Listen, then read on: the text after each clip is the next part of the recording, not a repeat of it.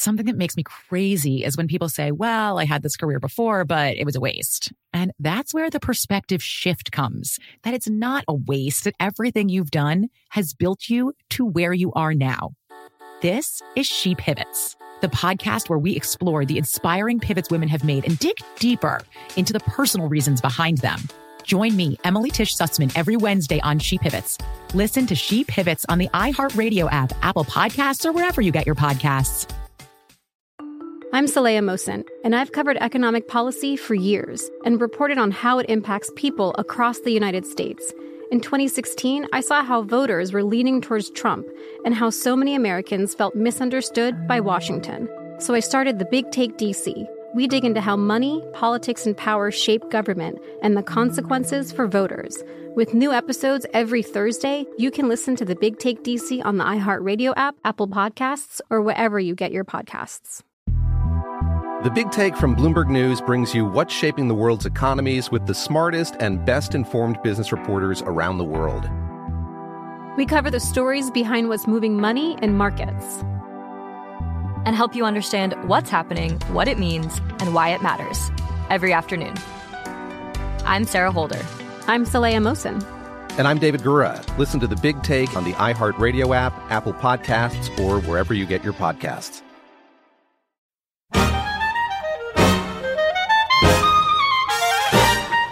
Hey everybody, it's Bruce, and it's such a beautiful day here in LA. And as always, I'm really glad you pulled up a chair for Table for Two. Today, we're back at the Tower Bar for another great lunch. I see the curtain moving! Da-na-na-na!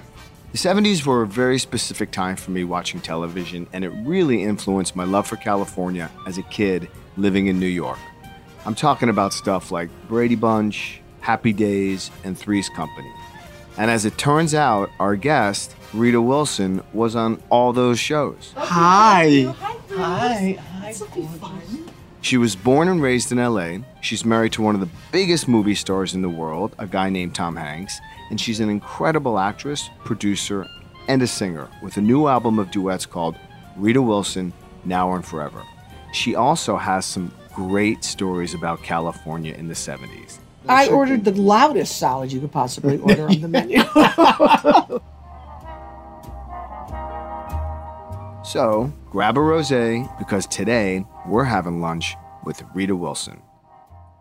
I'm Bruce Bozzi, and this is my podcast, Table for Two.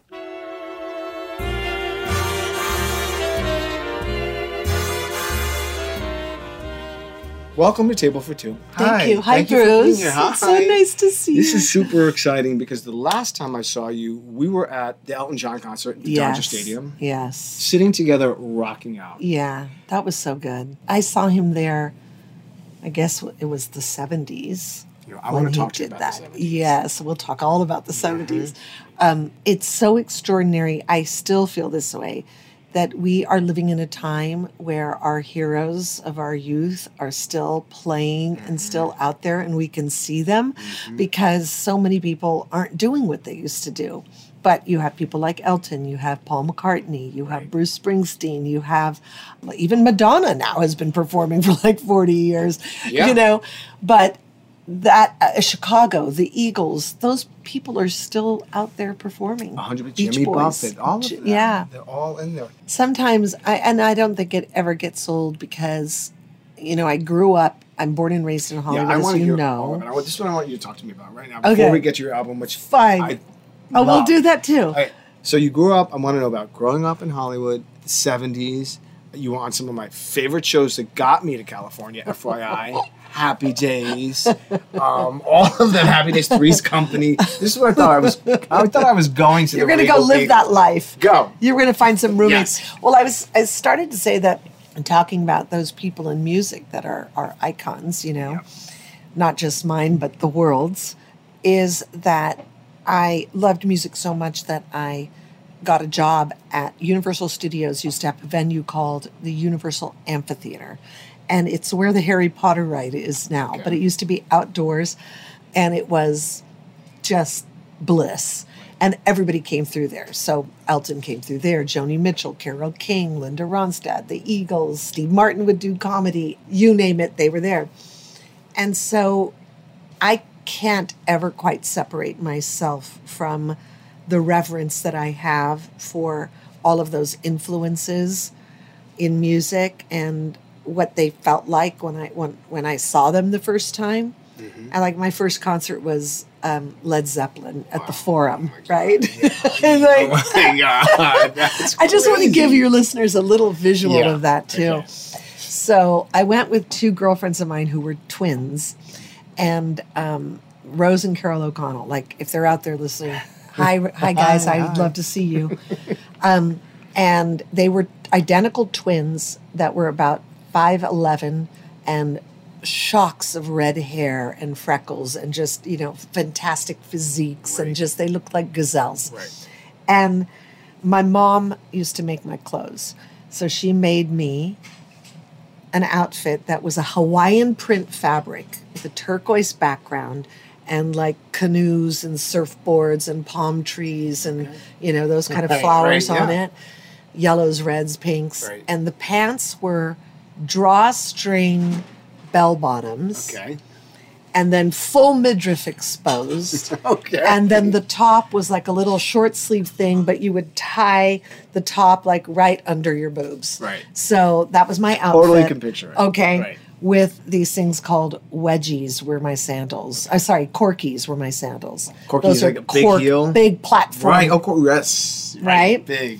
So we were so excited running to the Forum to see Led Zeppelin that I fell flat on my face running with my corkies. And you suffer for beauty. You suffer for beauty. You do. You really Got do. right back up and kept running. You didn't smash anything? No. Those don't you think those days and having those, like, it's the best to have. And you grew up at a time, and like you referenced that in the 70s, because you also grew up in Los Angeles. To me, the sweet magic spot of Los Angeles was the 60s and the 70s. I don't care what anyone says. And we also know what was happening in music in the 70s in Los Angeles with Joni Mitchell, with Mama Cass, with Carole King and Stevie Nicks. Talk to me about who was like, what were you running around in like that music scene, like you? Okay, let's just take Laurel Canyon for example. Laurel Canyon, for many people, was a literal place, but also a metaphorical place. Mm-hmm. And for me, it was the same thing. I knew that Carole King and Joni Mitchell and all these people that I loved were living up there. I have two stories about Laurel Canyon that are particular. Would you like to hear them? Yes. Okay. One is that in high school, Bobby Carradine, who was David Carradine's brother, and he was an actor also, went to my high school. He was a little bit older than I was, I think. And he asked me out on a date, and he had a little Alfa Romeo, like a red sports car. So he said, let's go for a ride, we'll just drive around. And I think it was a school night, so it was pretty early. Right. But we were driving around, and he says, well, let's go up and visit my brother. Now, his brother at the time was David Carradine, and he was doing the series Kung Fu. Right. Remember that? Yes, I do. So I said, sure. At that time, I had eaten at home, and he takes us up, and David was married to Barbara Hershey, who at that time was going by the name Barbara Hershey Siegel. Because Siegel, like seagull. Oh, right. She was a hippie. Exactly. Right. So they were like, okay, let's go see what my brother's doing. So we show up, and they had a little baby, and the baby wasn't even walking. It was just a crawling baby, but it was Laurel Canyon. Right. They were hippies. Mm-hmm. It was not, they had a big, huge dog. It was not the cleanest of kitchens, let's say, but the baby was on the floor.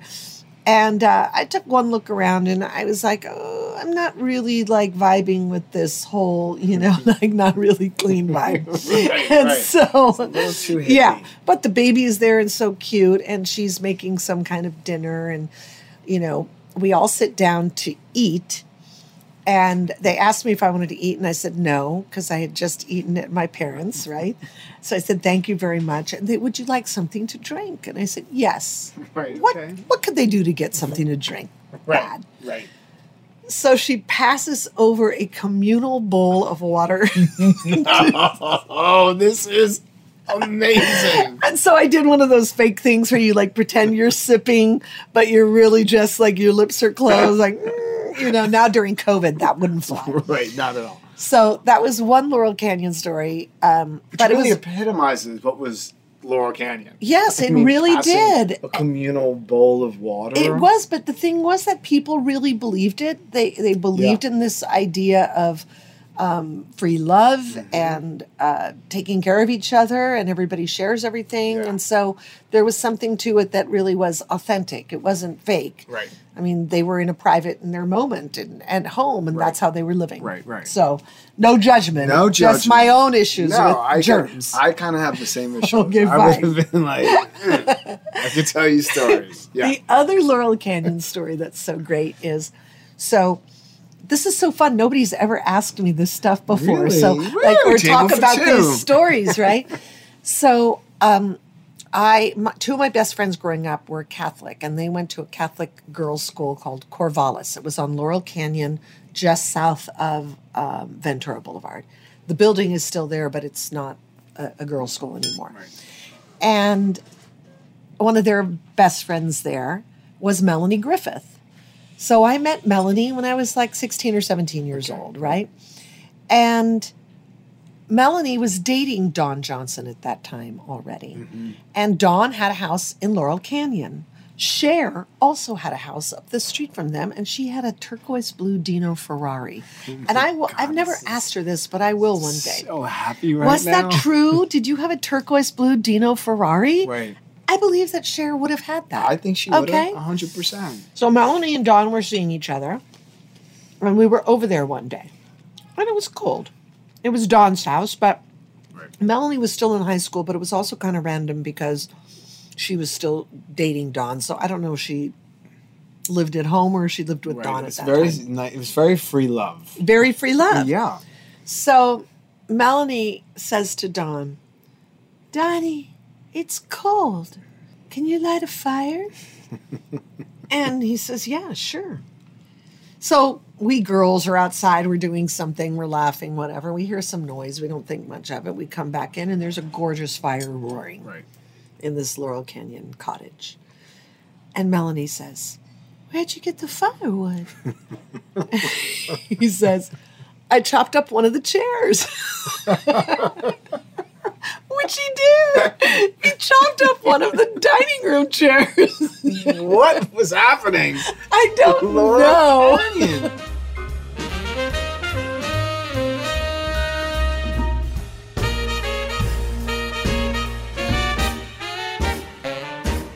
So Melanie says one night, we want to fix you up with somebody.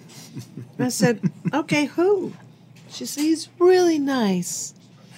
Desi Arnaz Jr. I'm like, oh, yeah, he's kind of cute.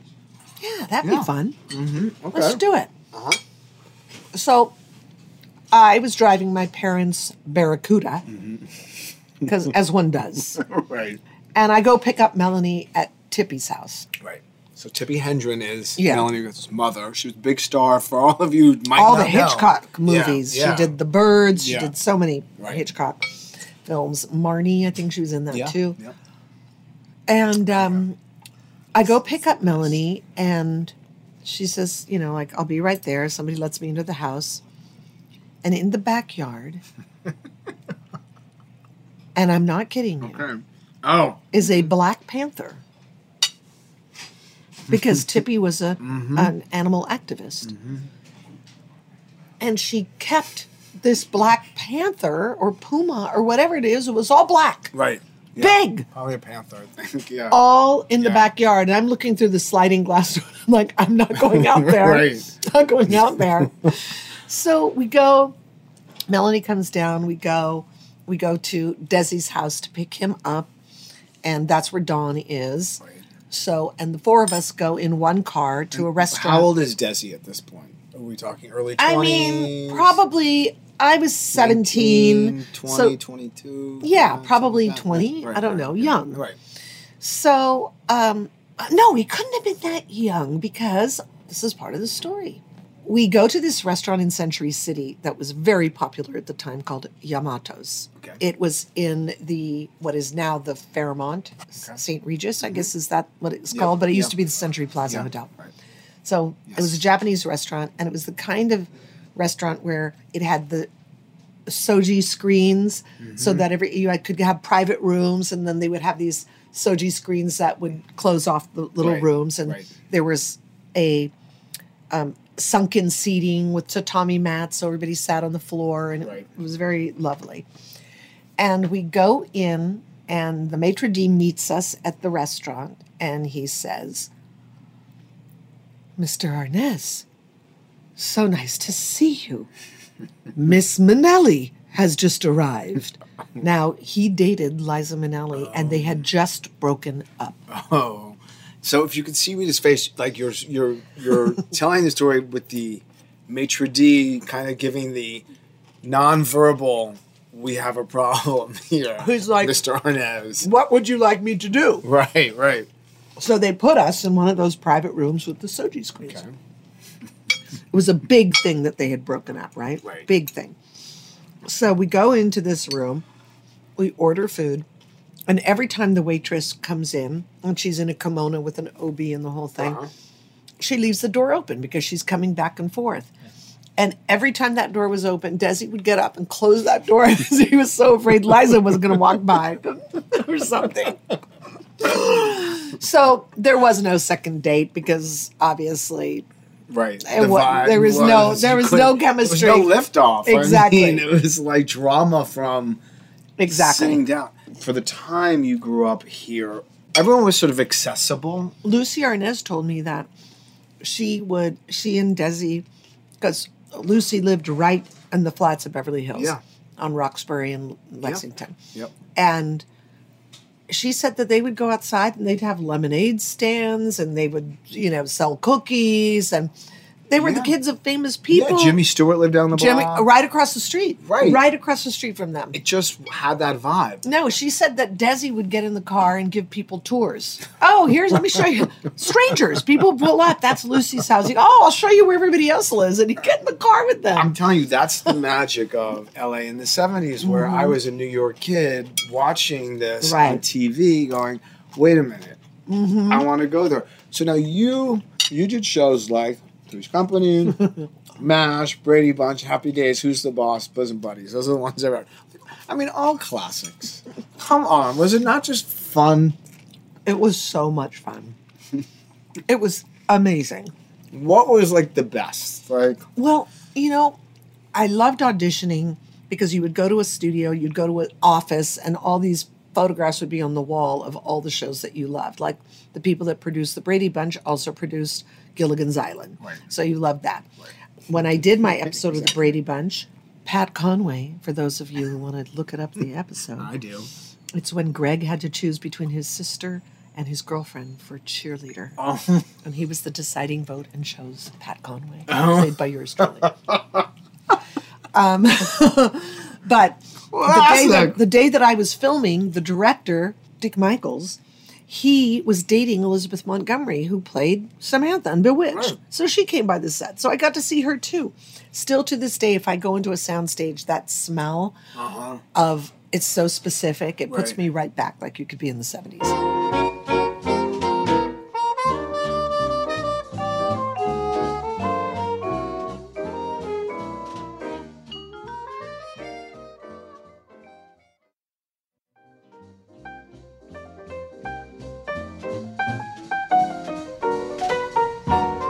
Welcome back to Table for Two.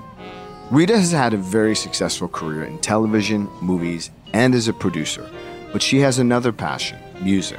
A few years ago, she decided to follow her dreams, and I want to know what inspired her latest album of duets.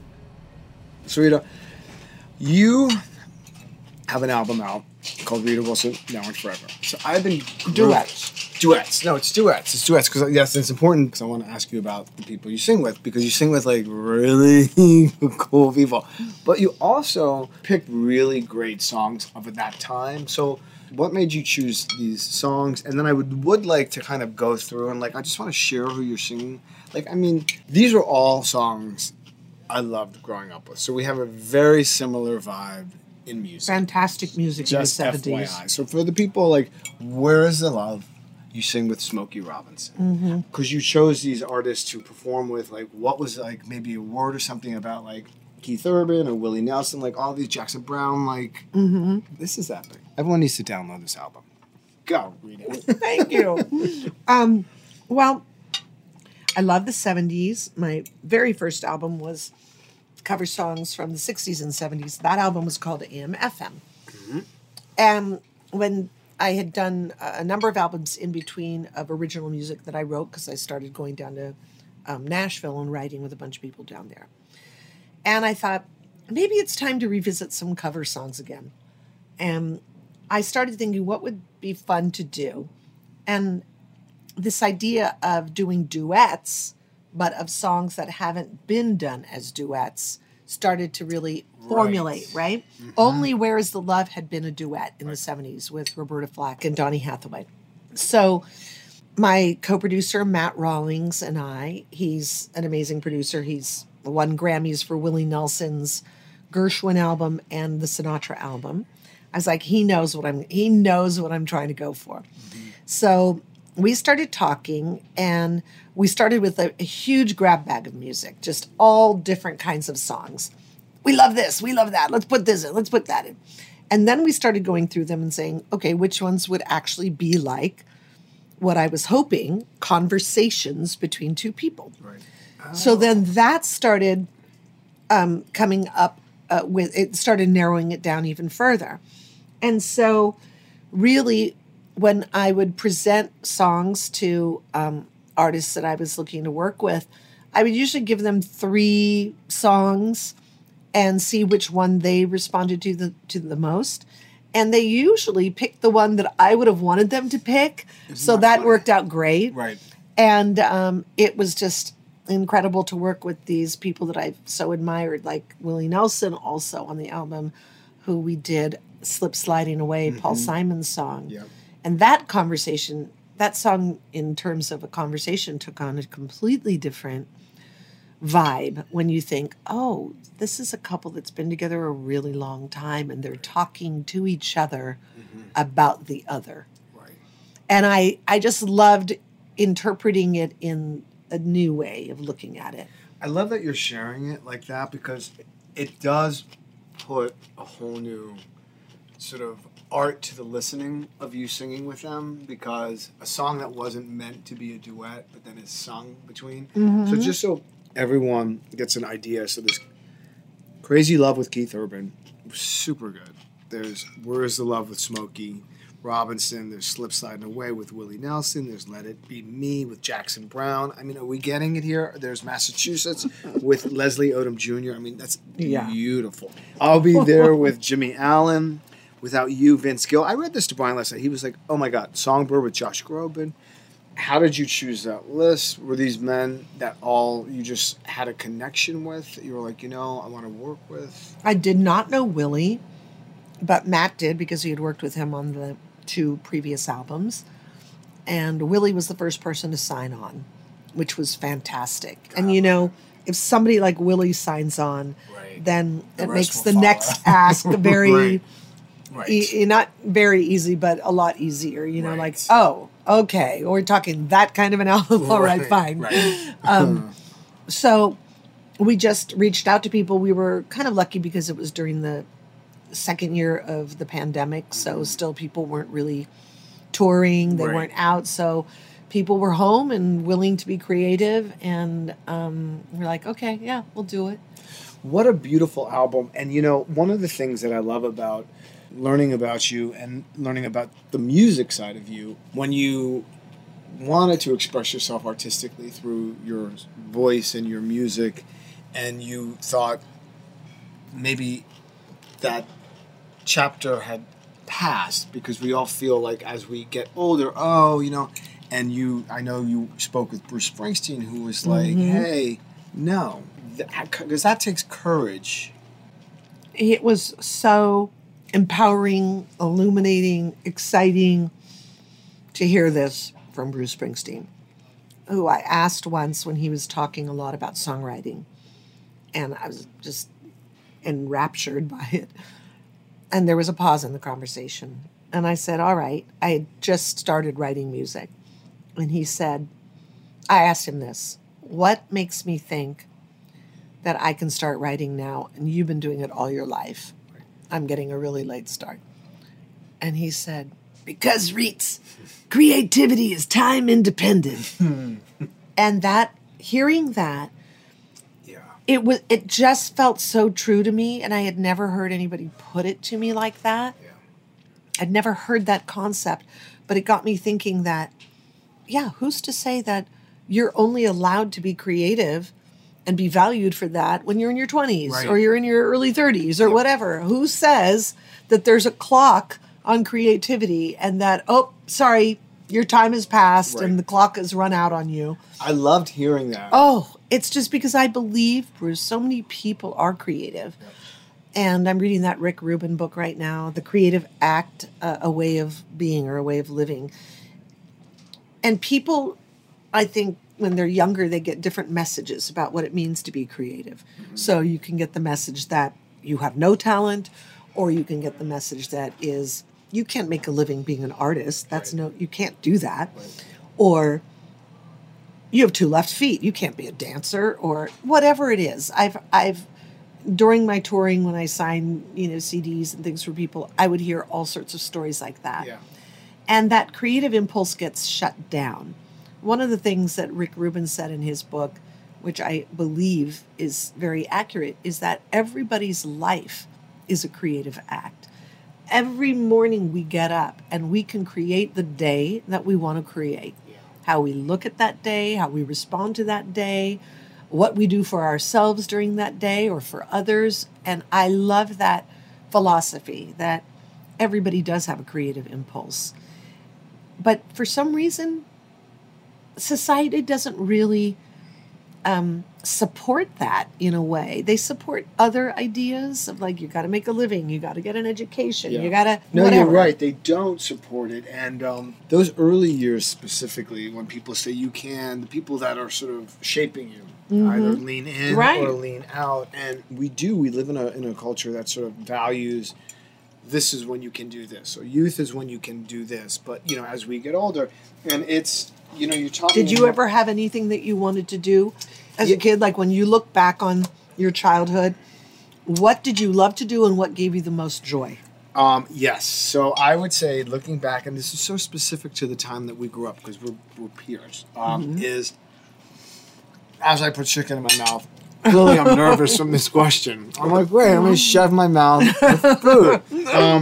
What was it, though? It was dancing. I would love to have been pursued and been in a ballet class. But boys were not, that was not happening. That was tap dance. My sister, I went to her recitals. Right. But that was not, so, okay. And then... You could take a dance class now. I know. You really should. That. Like, why can't I... You should do it. I should do it.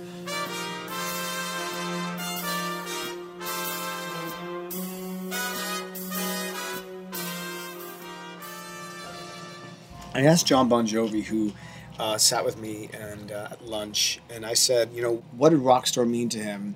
And not the ones that are already established rock stars as we know them. You're talking about the up-and-coming rock stars? I was like, is there a rock star today? So I can tell you who he said. Who did he say? He said Harry Styles. That to him was, he kind of embodies what he felt as a rock star today. I think Miley Cyrus is a rock star. Yeah.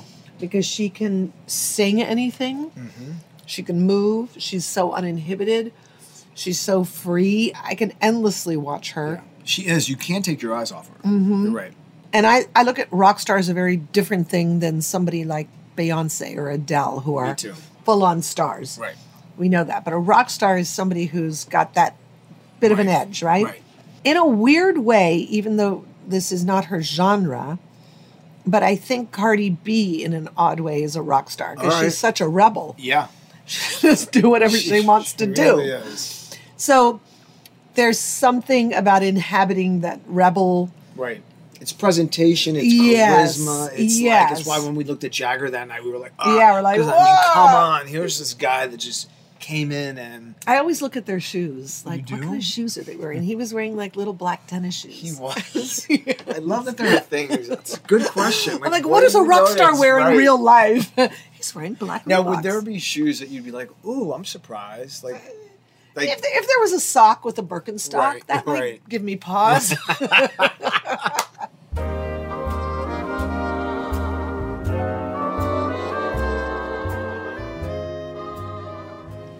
I mean, you taught me a word, Freudenfreud. Oh, I love that word. Which I learned from you. Tell everyone what Freudenfreud is. Well, everybody knows the word Schadenfreude. Mm-hmm. That is sort of getting pleasure out of somebody's failure. But I read that there is actually another word called Freudenfreud, which is being happy for someone's success.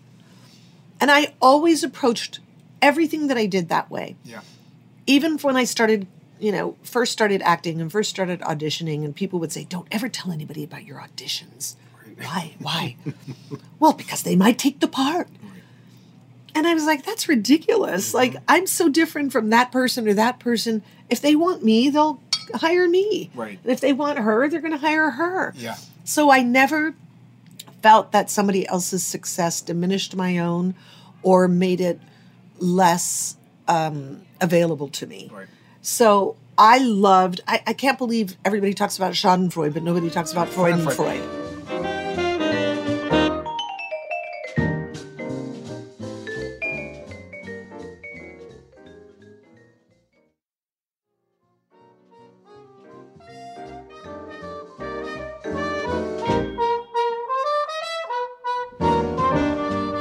Thanks for joining us on Table for Two.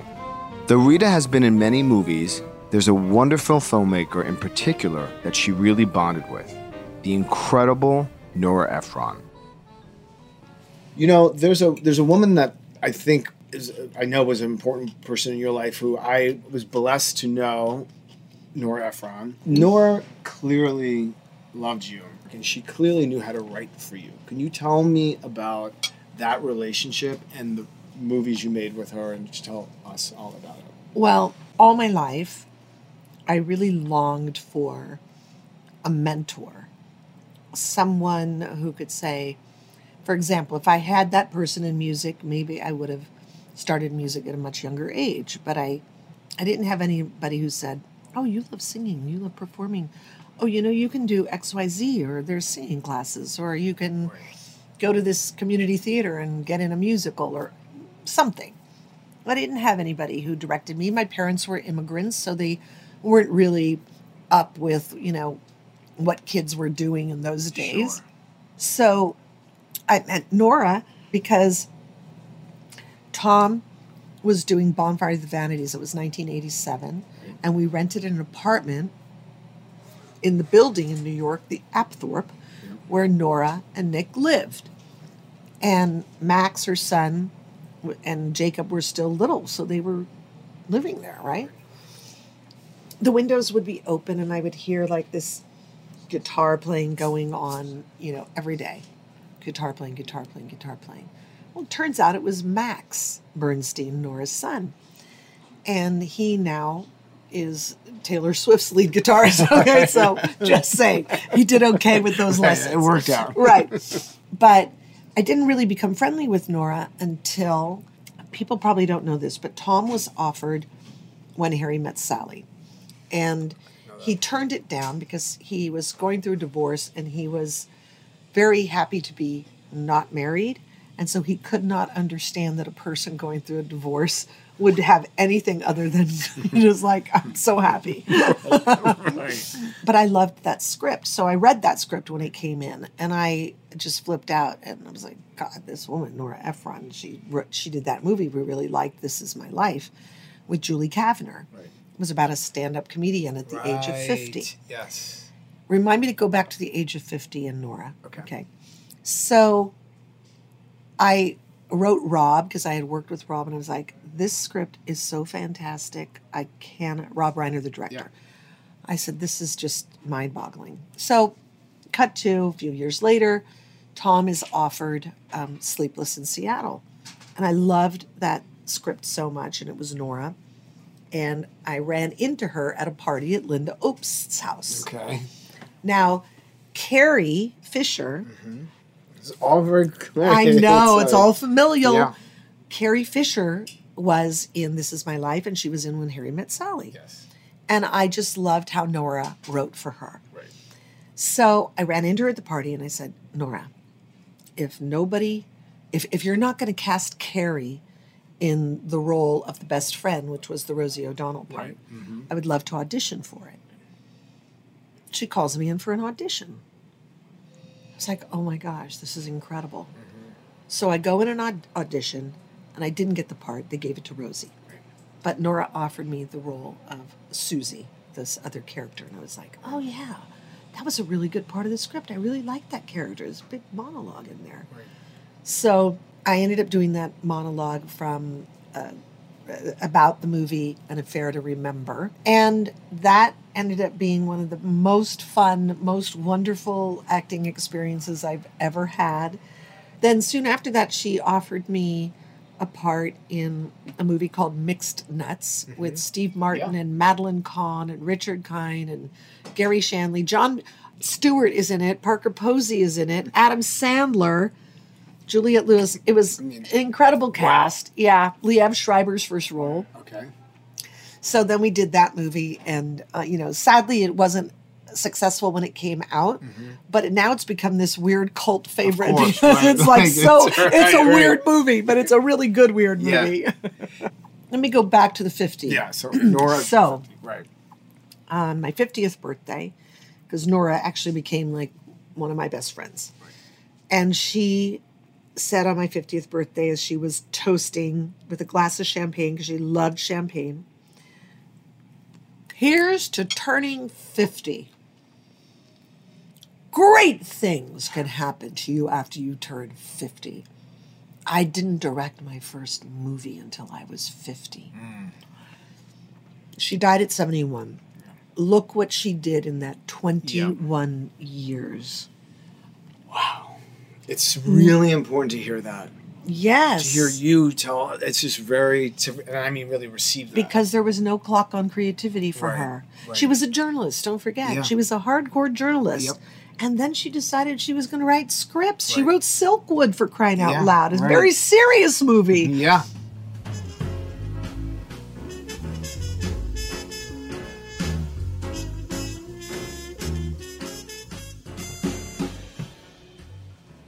I had an interesting conversation with a friend of mine.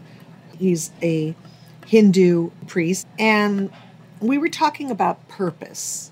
I asked him, well, wait a minute, how do you know what your purpose is? Like, you can, because, we were having conversations. I want to do this. I want to do that. He goes, purpose is very simple.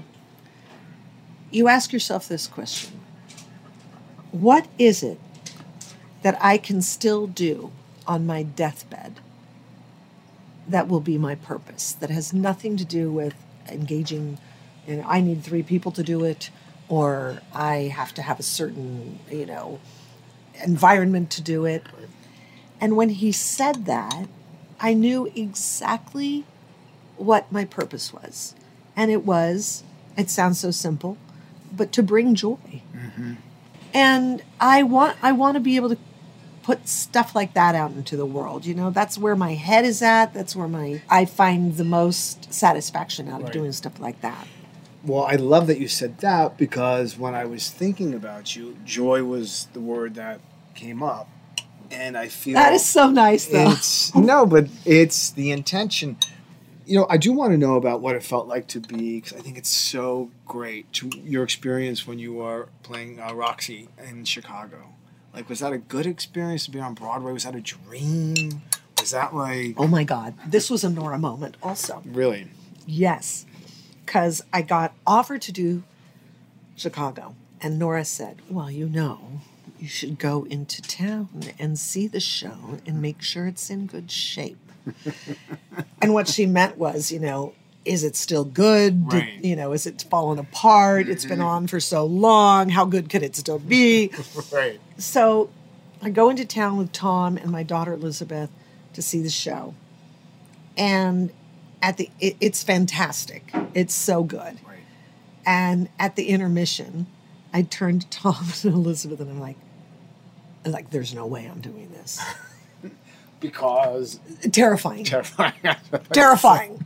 I said, there's no way I'm doing this or that I can do this. Right. And they looked at me like I was nuts. Like, what? Are you kidding? You are so doing this? Yep. And I'm like, nope, I am not. No, you're doing it. Yep. And I was terrified. But it brought me, talk about connecting dots. Honestly. This is why we have to be brave and do things that are out of our comfort zone. My dance captain, Greg Butler, who is still a friend today, he taught me so much about courage. He taught me so much about patience, about what we do to ourselves in our heads that have nothing to do with what we actually can be doing in real life, in real time. And he was very funny. But after the play was finished, he introduced me to the woman who changed my life because she was the one who offered me the idea that I could be a songwriter. And her name is Cara DelGuardi. And she was a songwriter, and she had done Chicago because she was a judge on American Idol, and she's fantastic, right? But she was badass, went to Duke. She was a songwriter, had hit songs, was way more than what she just was as a judge on Idol. But she ended up doing Roxy. And Greg said to me, you need to meet Cara DelGuardi. I think you guys are going to hit it off. So after she did the play, I can't remember how long, he introduced us. Mm-hmm. We met. And in that meeting, the first meeting, she said to me, well, so what do you want to do? I said, I don't know. I probably would give anything if I could write a song like you, but I can't. She goes, why can't you? I was like, well, because I don't write music. I don't read music. I'm not a musician. I don't play an instrument. I don't do anything. She goes, neither do I. Do you have something you want to say? Yeah. And when she said that, I was like, literally, I got a butterflies in my stomach and kind of like that pit. And I'm like, yeah, I totally have something I want to say. She goes, I want to write your songs with you, first 2 songs. Wow. And she did. Wow.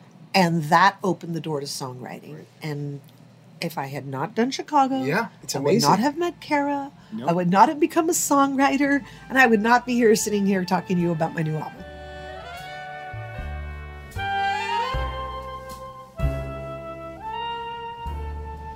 As we finish our lunch, I'm thinking of all the great things Rita has done in her career and the courage she found to start a new chapter in music.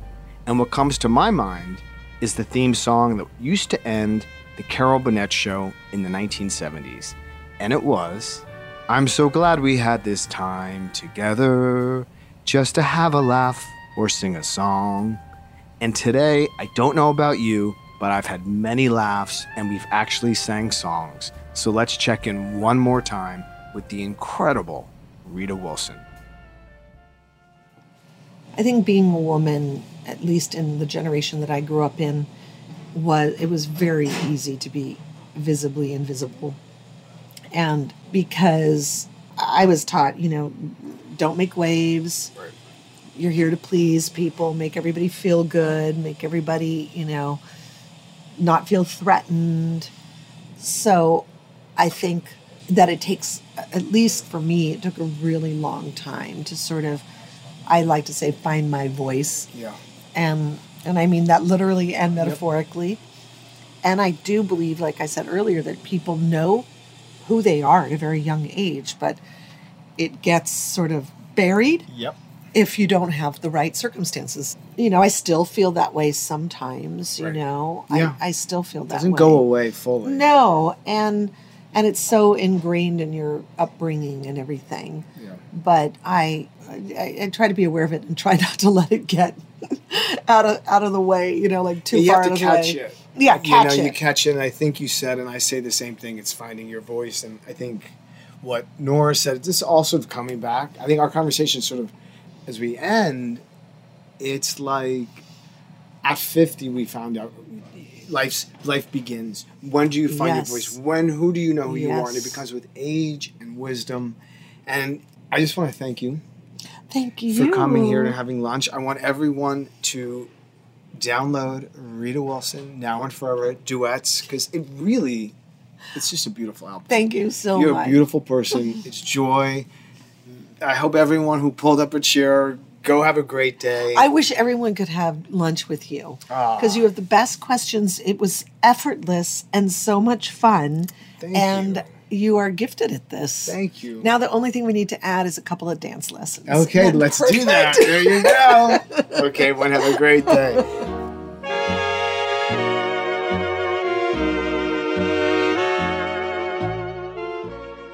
Table for Two with Bruce Bozzi is produced by iHeartRadio, 737 Park, and Airmail. Our executive producers are Bruce Bozzi and Nathan King. Table for Two is researched and written by Bridget Arsenault. Our sound engineers are Paul Bowman and Alyssa Midcalf. Table for Two's LA production team is Danielle Romo and Lorraine Virez. Our music supervisor is Randall Poster. Our talent booking is by Jane Sarkin. Special thanks to Amy Sugarman, Uni Scher, Kevin Uvain, Bobby Bauer, Allison Cantor-Graber, Barbara and Jen and Jeff Klein and the staff at the Tower Bar in the world-famous Sunset Tower Hotel. For more podcasts from iHeartRadio, visit the iHeartRadio app, Apple Podcasts, or wherever you listen to your favorite shows.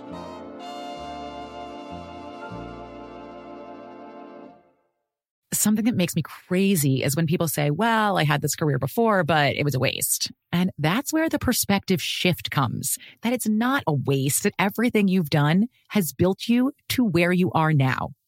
This is She Pivots, the podcast where we explore the inspiring pivots women have made and dig deeper into the personal reasons behind them.